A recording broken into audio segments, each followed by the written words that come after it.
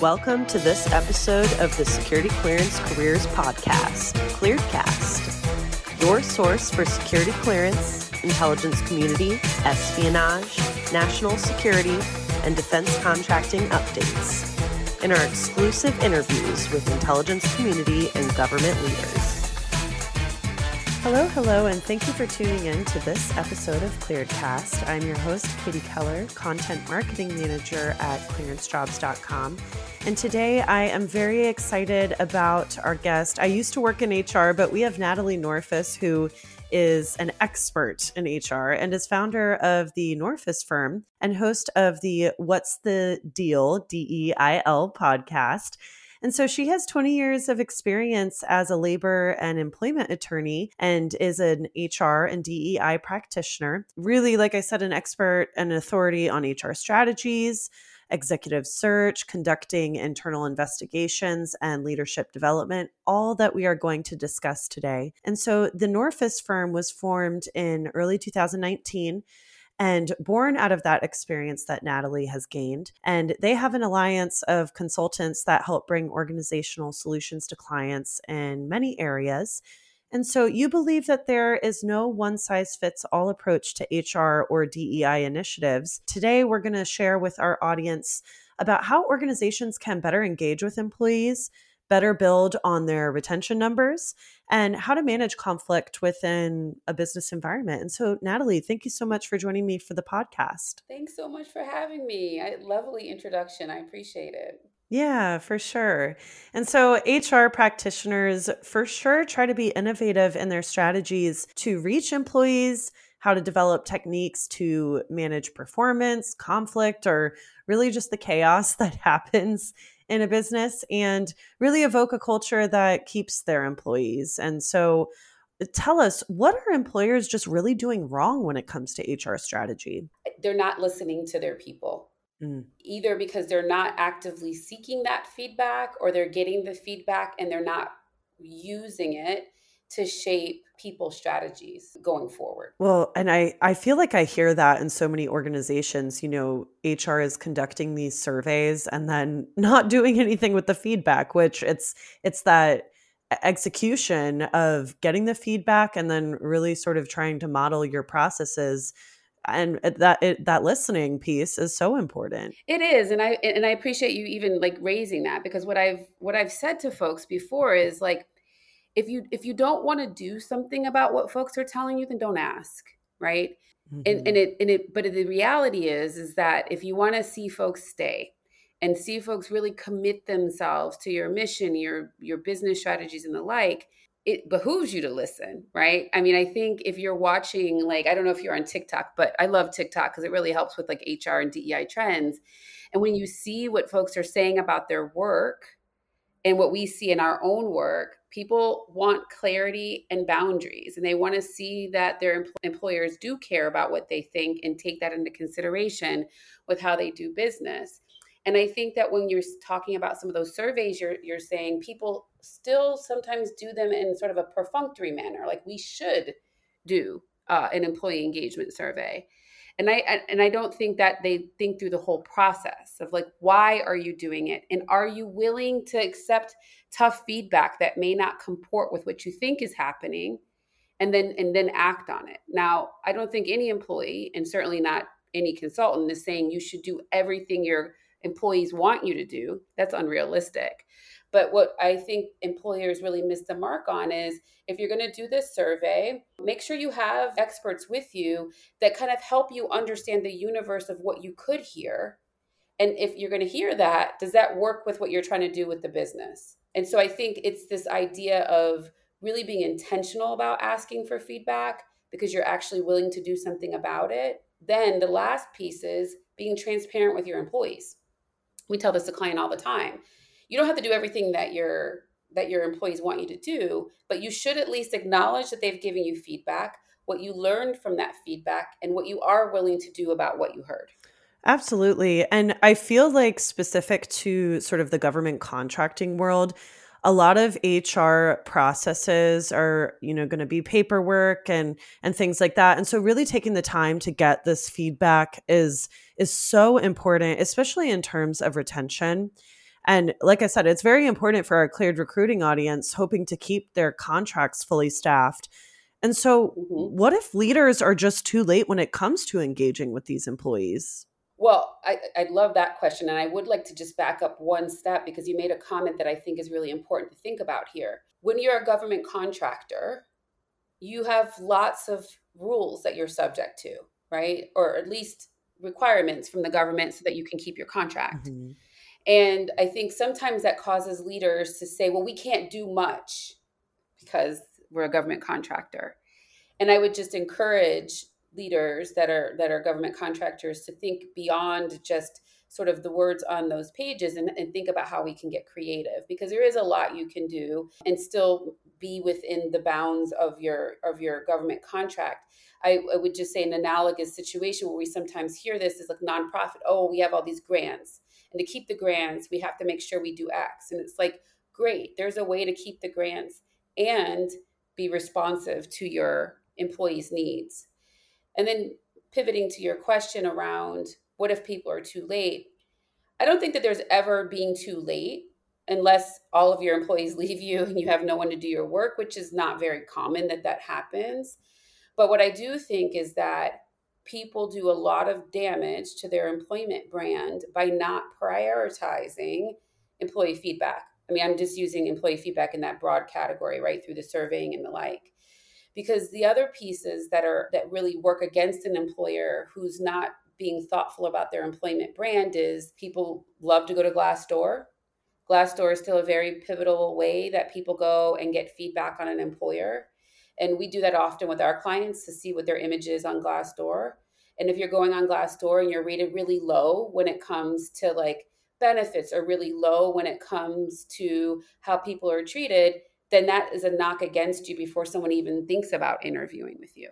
Beyond Glassdoor, you're dealing with social media trends. Going back to my point earlier, I'm stunned as to where we've evolved, as a nation and a society where people screenshot emails from their bosses directly from these places, right? Or they screenshot texts they get from their bosses about if they're asking for time off. So you have that other sort of stuff in the background where people can consistently and constantly put your information on social media and, create a trend out of it.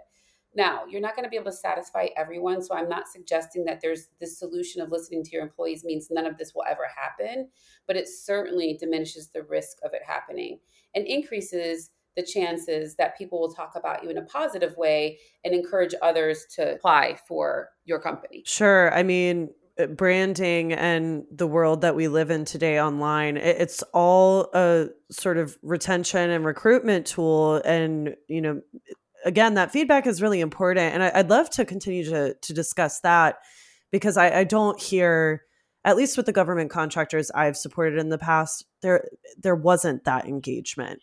And so especially for small businesses who, maybe HR teams feel a little bit overwhelmed, that feedback is critical. And so with hybrid work, just because the government is operating in that capacity for a lot of roles, how can leaders or HR teams just make sure that their employees feel more a part of that team and incorporating that feedback? Oh, that's a great topic. That's a great question. And definitely we're seeing those surges again, right? Where like employers are like, forget that, you got to be here.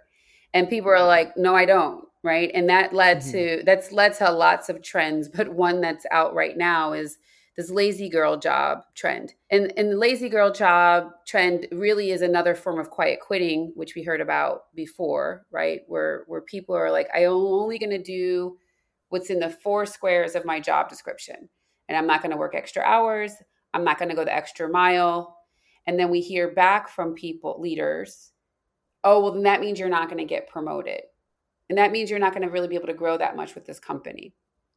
And I think going back to your question of making sure that people are feeling engaged, and this point is regardless of where people are located, it still comes back to like that read the room kind of thing.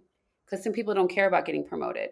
Some people work to live, not live to work, right? And so they're like, as long as I'm being paid a decent salary, you're not going to call me on the weekends, you're not going to like call me after hours, then I'm good. I'm not trying to be CEO. I don't want to be a vice president here. And so I think So that creates like this baseline question of, are leaders even thinking about the various meanings of success to their employees? Because that helps to understand how you're going to deal with different populations of employees. We don't live in a linear world anymore. I think if you were talking maybe even 10 years ago, everyone was theoretically looking for a way to move up the ladder. And the pandemic has really changed how people think about work and how that relates to how they live every day. So I think the first piece is, just because success looks away to you as a CEO or a VP or an executive does not mean that the lion's share of your employees look at success the same. So then when you're thinking about, okay, what are the other ways that I would motivate people, right? If it's not a promotion or growing, what else does that look like? And I think what we're seeing hugely with work from home workforces, including our own here at the Norfus firm, is, how do we connect? So like, how do I feel like I'm part of a team? Right. So if we just use my team as an example, we live in different places. And so when we have, this has come up from a few folks, it's like, I don't feel like we get to connect enough. And I want to like connect more, right? That becomes the language you're starting to hear. So what we started doing was rotating like who comes up with the agenda for our all hands meetings, and making sure that like every meeting starts with some kind of fun icebreaker. Like on Monday, when we had our all hands meeting, it was like, what's a revelation you've had or something you've discovered in the past few weeks? And it was like, there's no bounds on it. So it ended up being a really funny conversation, because one person is trying to buy a car and they're like, that it's all a scam. And they start talking about some of the things there. For me, it was practicing non-attachment, right? Like not being attached, that our clients do exactly what we say, but that we're seeing progress with them. And when we are not attached to a particular outcome, we get a lot more powerful results with our clients. So it's, again, being thoughtful and me listening to, hey, people want to feel connected. They don't want to be in an office. They don't want to see everybody every day, but they want to feel like, hey, I understand what my colleagues are working on. And as a team, we connect. And that's been hard in this virtual world, because most leaders that lead folks now are used to doing so with some form of an in-person workforce. So obviously it takes some relearning and retraining and retooling in terms to do that. Very great points. And one thing I really love about is just how the Norfus firm takes like a data-centered approach. And, data really is everything these days, and even in the business function of people, which I feel like, with HR, you may not think about data within all of the processes, certainly some, because you're managing employee counts and things like that. So how can HR practitioners better use that data when it comes to functions like DEI and managing HR workflows or people issues and things of that nature? Love this question. And yes, we love data. I just got a Apple Watch to help me with my working out, and my team today was like, "Is it too much data? Is it overwhelming, or is it reassuring?" I was like, I think it's just, at this point, it's just data. I don't feel overwhelmed by it, but again, I say that jokingly, because data can be very overwhelming. There's so many different things you could look at. So I bring it back to, are HR people really in tune with the business goals and strategies? I think oftentimes where things become really difficult for HR professionals is they're not so tied into, what are the KPIs that are not people related for the business? Like, what is the business trying to achieve?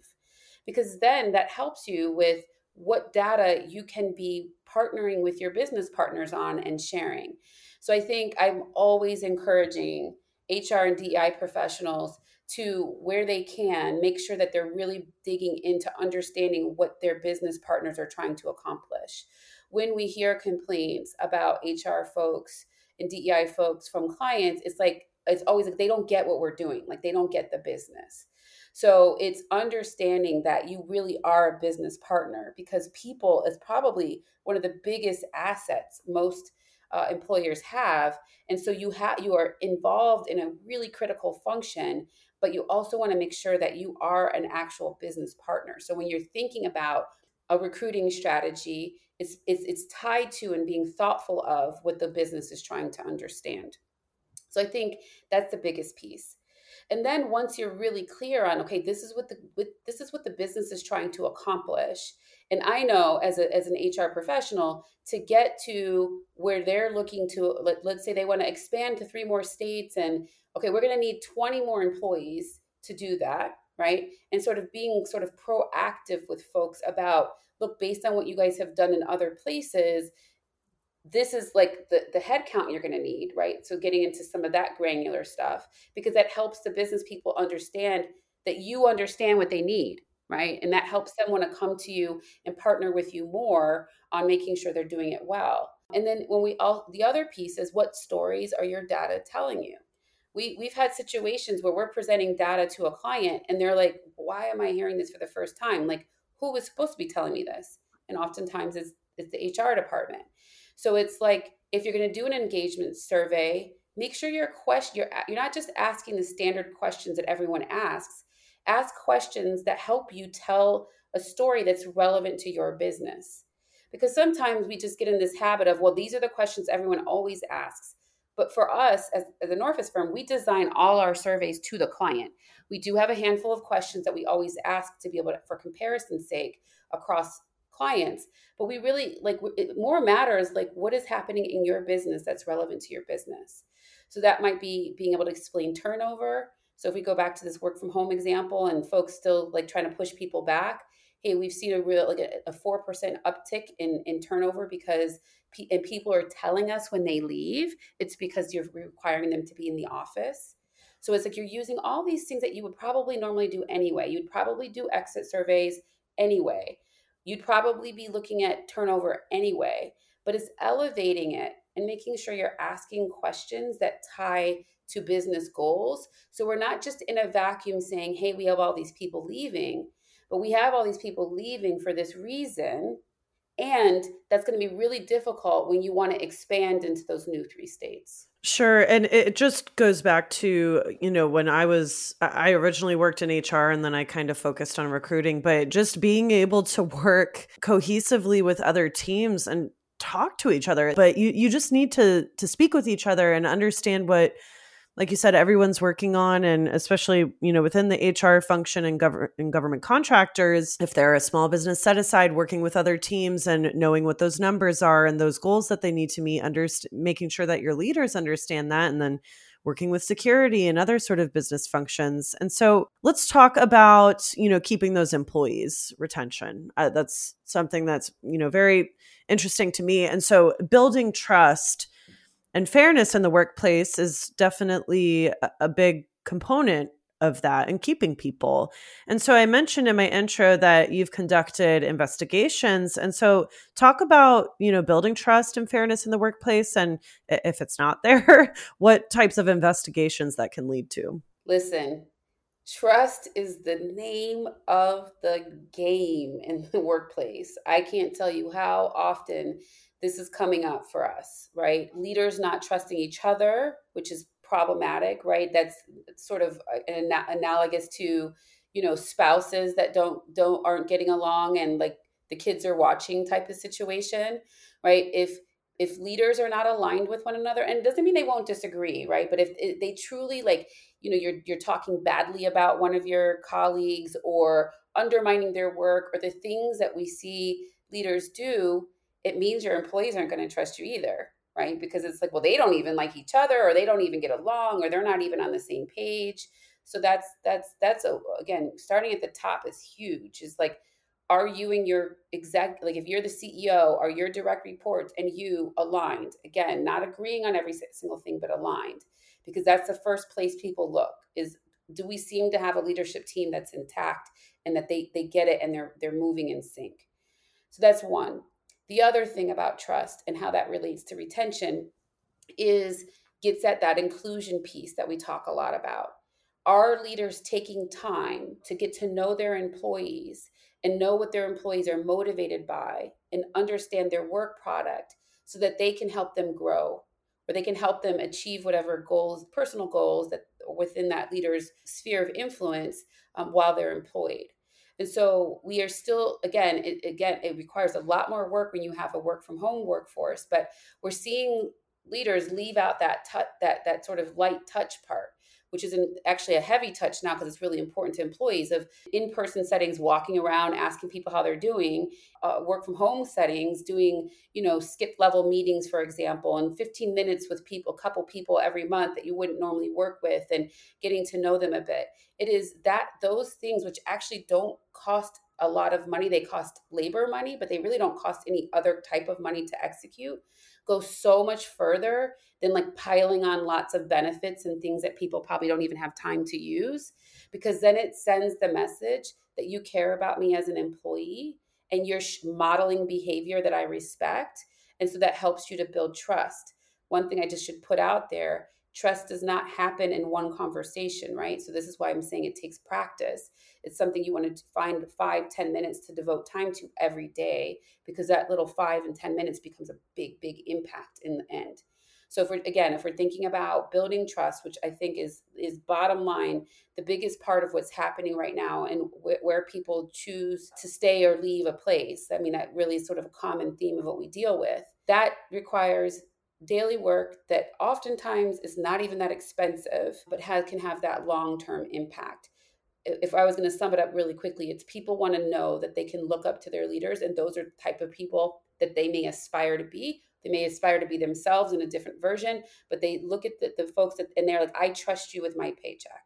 I know that I feel good that you're making good decisions, and me coming here every day has a benefit and a purpose to my own life and to other people. If we're skipping that, right? Or we have a work environment where the trust is very low and people don't even feel like they can talk about like things they're concerned about, or things that the company can improve upon, like with their teams, then it does often lead to breakdowns in communication, where people, like, it could have been something very small, right? Like, hey, we have a ticketing system and I'm an IT person and I have to answer based on tickets. I really think things could be a lot easier if we were assigned by business unit instead of all of us having to grab whatever ticket is available, because then that would help me better understand that business unit and be more of a resource and be more proactive, and it might reduce the number of tickets we have. Let's say that's a suggestion someone gives. And people are like, yeah, okay, great suggestion. And then that, of course, that person's going to feel not heard, right? Again, you may not have to take their suggestion, but you're not telling them like the why. Like, why not? Like, why don't you think this is a good idea, so that they can at least understand you've heard them, and like, you're not going to do it, but they understand why. And then a small issue maybe pops up where an executive of maybe the marketing team sends an IT ticket. And in that ticket, the person's saying, I'm so sick of this because every time I send the ticket, I get someone different to work on my stuff. And it's like no one seems to truly understand. And I have to start all the way over every time I send a ticket because the person coming to me doesn't understand it. And it just so happens that the person that made the suggestion gets that ticket. And then everyone scurries because they really care about this marketing person. And they don't want that person to be upset. And so then they come barking at the IT people like, why aren't you set up differently? Why are they getting a different person every time? Imagine what happens to the person who made the original suggestion. And maybe add that they have some protected characteristic. They're older, they're a woman, they're a person of color. That would encourage them to think, or it might lead them to think, you didn't listen to my initial suggestion because I'm old, because I'm Black, because I'm a woman, or any of those things. And it's like they were dealing with an investigation.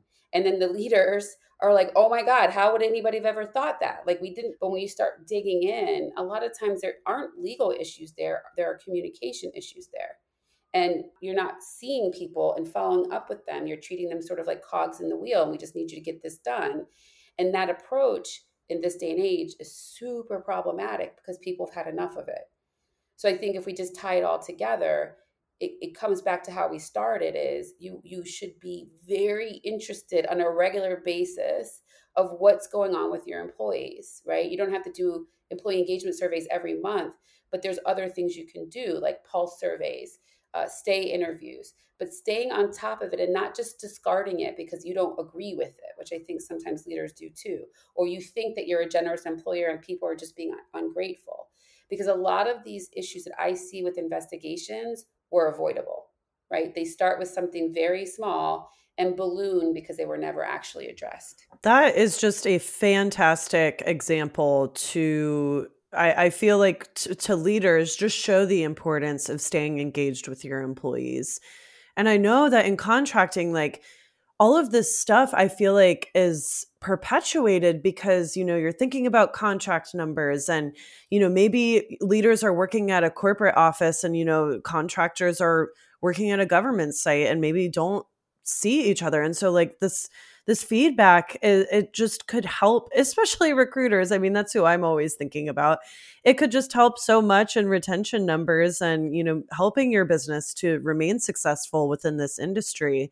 And so you've worked in a few different businesses, including international businesses and different industries. But for our government contracting audience specifically, would you have any advice to those HR or recruitment personnel that might be listening? Yeah, absolutely. Like take the time to read the contracts, because that helps you understand like the sandbox that you're playing within, right? Like, so as an HR person, I think it's so critical to come in and read that entire contract so that you can start to pull out what could relate to HR directly, what types of things should you be thoughtful for indirectly. I mean, an analogous situation was, I was in-house at a big brand that was a franchising brand. Now, I'm an employment lawyer. I'm not a franchising lawyer, but I read a sample franchise agreement from beginning to end pretty early on, just so I understood like the type of main contract that the business worked around. Again, it wasn't necessarily directly related to what I do, but it helped me to have that in the background when I'm getting questions about, a franchisee, or can we do this or can we do that, right? My mind has got to go to, well, what does the contract say?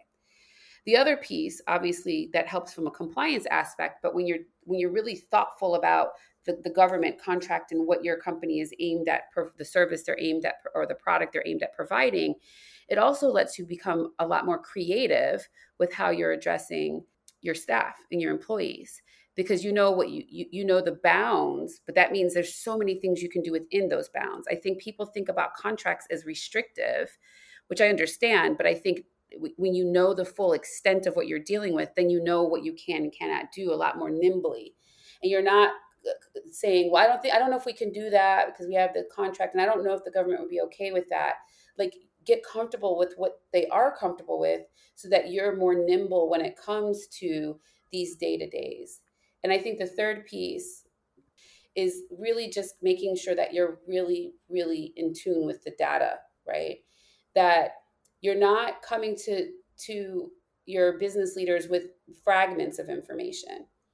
Oh my gosh, we just had this exit interview and it was just really bad. And they said all these really bad things, because business leaders don't respond to like one singular data point in that same way that you are. And that creates a lot of frustration, because oftentimes when we're bringing leaders that one data point, it's because we know that it's symptomatic of something bigger. But when you're dealing with business leaders who are dealing with numbers, and that's really how they are like mostly are driven, we have to speak the same language as them. So, I've worked really hard as an example to try to avoid being like viewed as the girl who cries wolf by giving people just like single anecdotes, right?